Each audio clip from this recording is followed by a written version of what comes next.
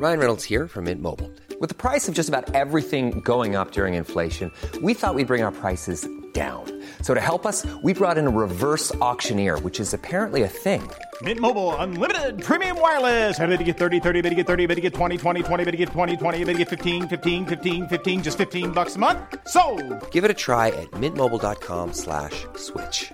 $45 up front for 3 months plus taxes and fees. Promo rate for new customers for limited time. Unlimited more than 40 gigabytes per month. Slows full terms at mintmobile.com.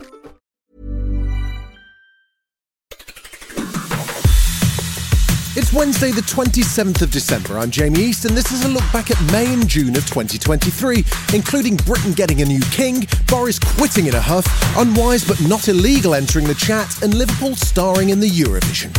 Grab a cup of something hot, put up your feet, and get up to speed on the 7 biggest stories of the week. This is the Standout 7 from the Smart 7. It's news, but not the news. Charles Philip Arthur George Windsor was finally crowned king on Saturday the 6th of May at the ripe old age of 74. He and Queen Camilla had a lavish ceremony at Westminster Abbey in front of 2,000 guests, complete with gold coach and a mid-ceremony costume change. It all culminated with King Charles III making his solemn vows. I, Charles, do solemnly and sincerely, in the presence of God, profess that I am a faithful Protestant, and that I will uphold and maintain the said enactments to the best of my powers according to law. Sunday saw a big lunch take place across the UK with Rishi Sunak and Jill Biden hosting a street party on Downing Street. There were accusations of heavy-handed policing too, with protesters arrested and detained, including volunteers who were handing out rape alarms. Sunday night finished off with a coronation concert from Windsor Castle, with Lionel Richie, Katy Perry, Take That and a speech from Prince William. Oh, and you can find our Smarter 7 special on King Charles III, The Rocky Road to Reigning, wherever you get your podcasts. As my grandmother said when she was crowned, coronations are a declaration of our hopes for the future. And I know she's up there, fondly keeping an eye on us, and she'll be a very proud mother. Monday was the final day of coronation celebrations, and the public was invited to spend their bank holiday volunteering as part of the big help out. Rishi had his sleeves rolled up and was busy making sandwiches in a Hertfordshire community hall. While he was there, he addressed the backlash over arrests of peaceful protesters at Saturday's coronation, although he didn't seem too concerned. Actually, I'm grateful to the police and everyone who played a part in ensuring that this weekend has gone so well, so successfully and so safely. That was an extraordinary effort by so many people, and I'm grateful to them for all their hard work. The Met Police made 64 arrests, and Graham Smith, CEO of anti-monarchy campaign group Republic, was one of them, and he was surprised how events unfolded. We turned up to peacefully protest. We'd had 4 months of conversations with the police. We turned up and we were immediately surrounded by large numbers of police officers who detained us and then arrested us and kept us in police station for 16 hours without any cause whatsoever. Dal Babu, former chief superintendent with the Met Police, says the weekend's events did little to improve public perception of the police. Trust has never been lower in the police. There was a huge problem with trust in the police, and a lot of this will be people saying that we don't trust the police. So the police have got to work very, very hard to win back that trust. Friday the 9th of June saw former Prime Minister Boris Johnson dramatically resign with a 1,000-word statement attacking the government and Prime Minister Rishi Sunak. 2 of his allies quit with him, Nadine Dorries and Selby MP Nigel Adams. It was a preemptive move to try and get ahead of the Partygate report, which he was busy describing as a witch hunt by a kangaroo court, having seen an early copy. Former Number 10 Communications Director Guto Harry says Boris jumped to avoid being pushed. This weekend of a situation that was out of his control and drifting, inevitably towards a very, very unhappy and undignified sort of conclusion. But the controversy didn't end there. When Boris's resignation honours list was published, there were several anticipated names missing, including Alok Sharma, Nigel and Nadine. Boris claimed Rishi had edited the list, but the Prime Minister himself said the shaggy blonde millionaire had asked him to overrule the panel who vetted the appointment list. Boris Johnson asked me to do something that I wasn't prepared to do. That was to, either overrule the HOLAC committee or to make promises with people. I wasn't prepared to do that. As I said, I didn't think it was right. And if people don't like that, then and tough. It took until Thursday of next week for the full Partygate report to be released, and it was truly damning for Boris. The 30,000 words found the former PM did mislead Parliament over lockdown partying and that he was complicit in an intimidation campaign against the committee investigating him. It would have been enough to see him suspended from Parliament for 90 days, automatically triggering a by-election. Reaction to the findings was mixed. Labour Deputy Angela Rayner felt that Boris should have just come forward and apologised. Boris Johnson is not only a lawbreaker but a liar. He's not fit for public office and he's disgraced himself and continues to act like a, pound-shot Trump in the way in which he tries to discredit anybody who criticises his actions. But Boris still had some supporters left. Former Brexit Minister Jacob Rees-Mogg was quick to come to his best bud's defence. I think their fundamental judgment is wrong, because I don't think he deliberately misled Parliament, but I think the 90-day sanction shows more than perhaps the committee would like to show. And what about his pass being revoked? It was trivial, so it's like switching off a child's Nintendo 10 minutes early. And the honours list row continued, with Nadine Dorries refusing to resign her seat until someone told her why she didn't get her peerage. But following the publication of the report, there were calls for Boris's entire list to be revoked. This is Chris Bryant, who chairs the Privileges Committee. The resignation honours list is a list of some of the most discredited people in Britain today. They're the people who enabled all of this in Downing Street. They're the people who cheered him on, and they shouldn't be going to the House of Lords with a job for life. With the Partygate vote due to take place, it wasn't really surprising that a new video of a Partygate party at Tory HQ appeared over that weekend. As long as we don't The BBC let noted historian Simon Sharma put the video and the Tory pandemic partying in context. It seemed to be so feckless, so irresponsible, and a completely amoral delivery of let the little people suffer. Just pour another glass of Bulgarian Burgundy and have done with it. Boris's former advisor Samuel Kasumu was asked about his ex-boss's legacy, and he may well have come up with something we can all agree on. Boris Johnson's legacy is, of course, the vaccine deployment, but it's also some of the nonsense that happened. But it's completely possible to achieve great things and still be a bit of a knob. When the vote came up in the Commons, many Tory MPs failed to show up, including Prime Minister Rishi Sunak. After several hours of debate, the motion was passed, but the numbers told their own story. Bear in mind that there are 650 MPs in the House of Commons. The ayes to the right, 354. The noes to the left, 7. Shadow leader of the House, Labour's Thangam Debonair, wasn't pulling any punches, and she reminded the House of the hardship the nation went through during the pandemic. He was, as the committee said, the most prominent public promoter of those rules. So it is simply not credible for Johnson to repeatedly claim that they were complied with. This isn't just the reasonable person test, it's the who on earth do you think you are kidding test, and he fails both.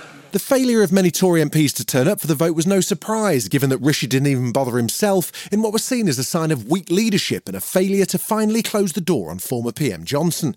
Officially, he was meeting the Swedish Prime Minister, but he made it quite clear earlier on Monday that he wasn't going to face the music. This is a matter for the House rather than for the government. It's an important distinction, and that's why I wouldn't want to influence anyone in advance of that vote.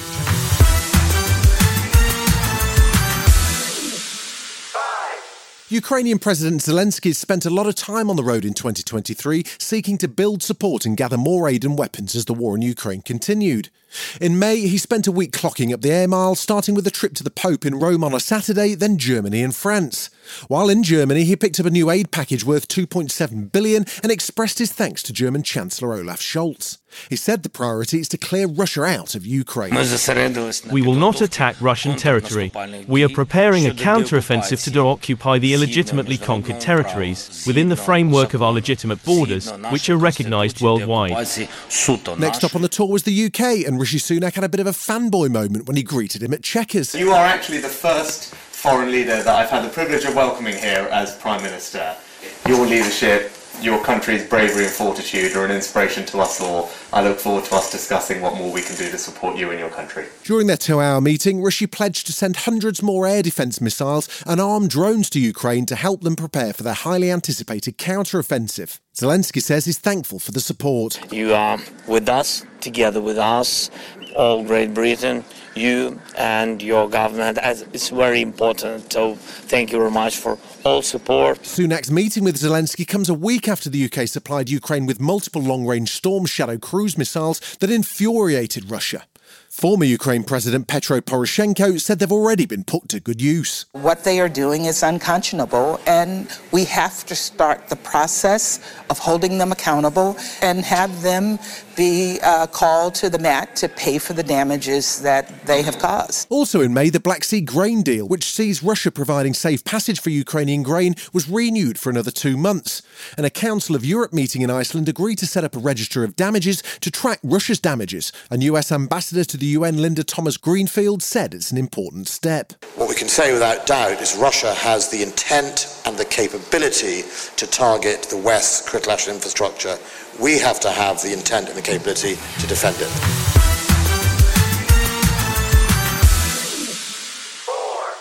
Way back in April 2022, Boris's government announced a grand plan to send asylum seekers on a one-way trip to Rwanda so they could apply for asylum there.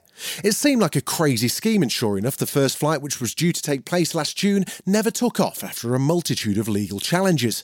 The end of June saw the appeals court weigh in on the matter as the 3-judge panel ruled that the long-distance scheme was in fact not permitted.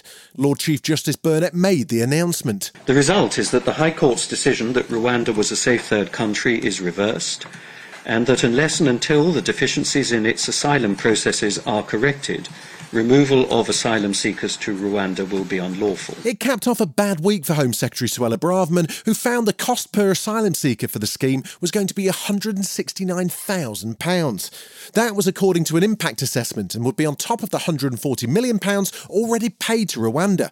But Suella's vowed to carry on with her struggle to stop the small boats. Whilst, of course, we are disappointed with the decision today, we will be putting in an application to seek permission to appeal very, very swiftly. Labour leader Sir Keir Starmer said he had a plan that involves actually processing asylum claims. The government's got no plan. It's got a gimmick, which is the Rwanda scheme, a gimmick which has already cost the taxpayer £140 million.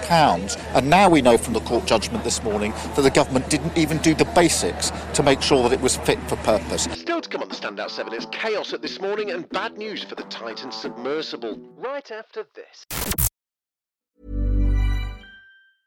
Ryan Reynolds here from Mint Mobile. With the price of just about everything going up during inflation, we thought we'd bring our prices down. So to help us, we brought in a reverse auctioneer, which is apparently a thing. Mint Mobile Unlimited Premium Wireless. How to get 30, 30, bit to get 30, bit to get 20, 20, 20, bit to get 20, 20, bit to get 15, 15, 15, 15, just $15 a month? Sold! Give it a try at mintmobile.com/switch.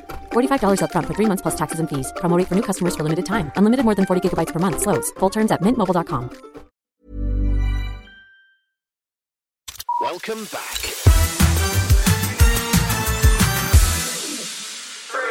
ITV's flagship daytime show this morning was firmly in the spotlight in May as longtime presenter Philip Schofield quit after admitting to a secret affair with a male colleague while married. He described the affair as unwise but not illegal, but it sparked a huge row with former colleagues, including Holly Willoughby on Instagram. She said Phil had lied to her about the affair. Then Phil called out people with a grudge against him while praising the crew on the ITV show.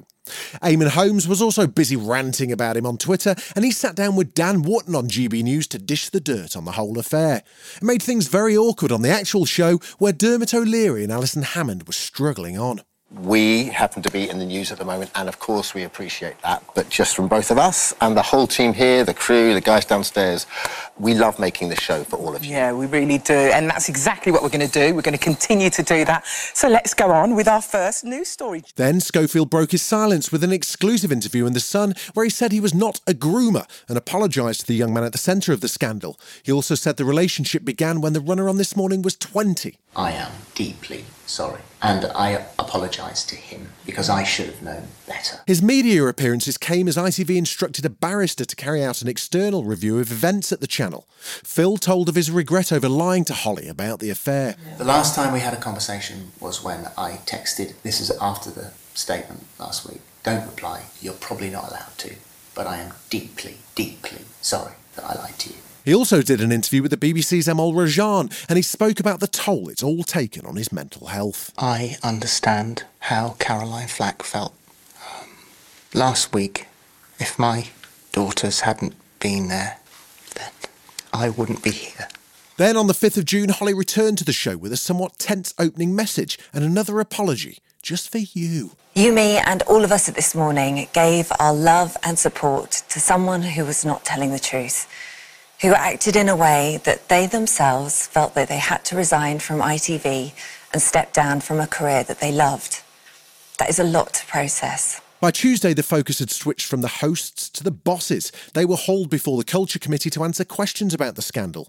And after Holly's cuddly opener, SNP MP John Nicholson couldn't resist a quick dig. I suppose I should ask, first of all, are you OK? He went on to condemn This Morning editor Martin Frizzell's outrageously dismissive and flippant comments over whether there's a toxic work environment on the show. ITV Director of Policy Magnus Brook was forced to defend the company, saying they take their responsibilities of safeguarding very seriously. We do take all of these allegations very seriously, precisely because we do have a culture in which people's conduct it matters enormously.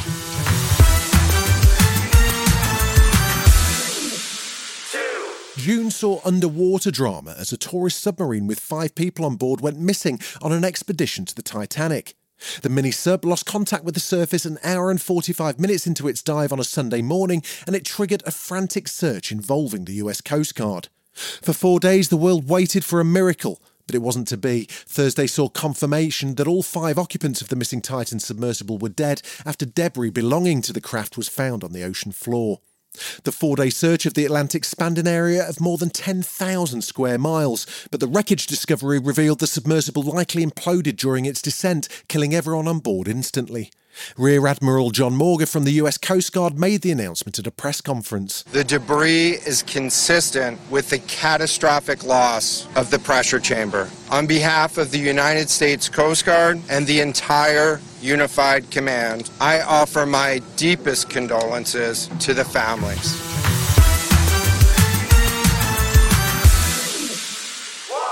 Early in May saw Liverpool at the centre of Eurovision, Europe's biggest song contest, which ended with Sweden winning, so they'll host 2024's ceremony on the 50th anniversary of ABBA's win. Liverpool stepped up on behalf of war-torn Ukraine, which won in 2022, and the event was truly spectacular, with a choir of former winners performing You'll Never Walk Alone and a guest appearance from the Princess of Wales on piano. Sweden's Loreen becomes only the second person to win Eurovision for a second time. This is overwhelming. I'm so happy and I'm so thankful. Thank you for this. This is for you. Even hosting the Eurovision Song Contest this year couldn't improve the UK's chances, with most countries awarding the United Kingdom nil points. It meant Britain's Mae Muller came just 25th overall. That's one from the bottom, in case you're wondering. It's been such a huge honour to see just as many Ukrainian flags in the streets as British flags. It just fills me with so much joy, and I think this is what Eurovision is about. You've been listening to The Smart 7. We'll be back tomorrow at 7 a.m. Hit that follow button and have a great day. Give us 7 minutes and we'll give you the world.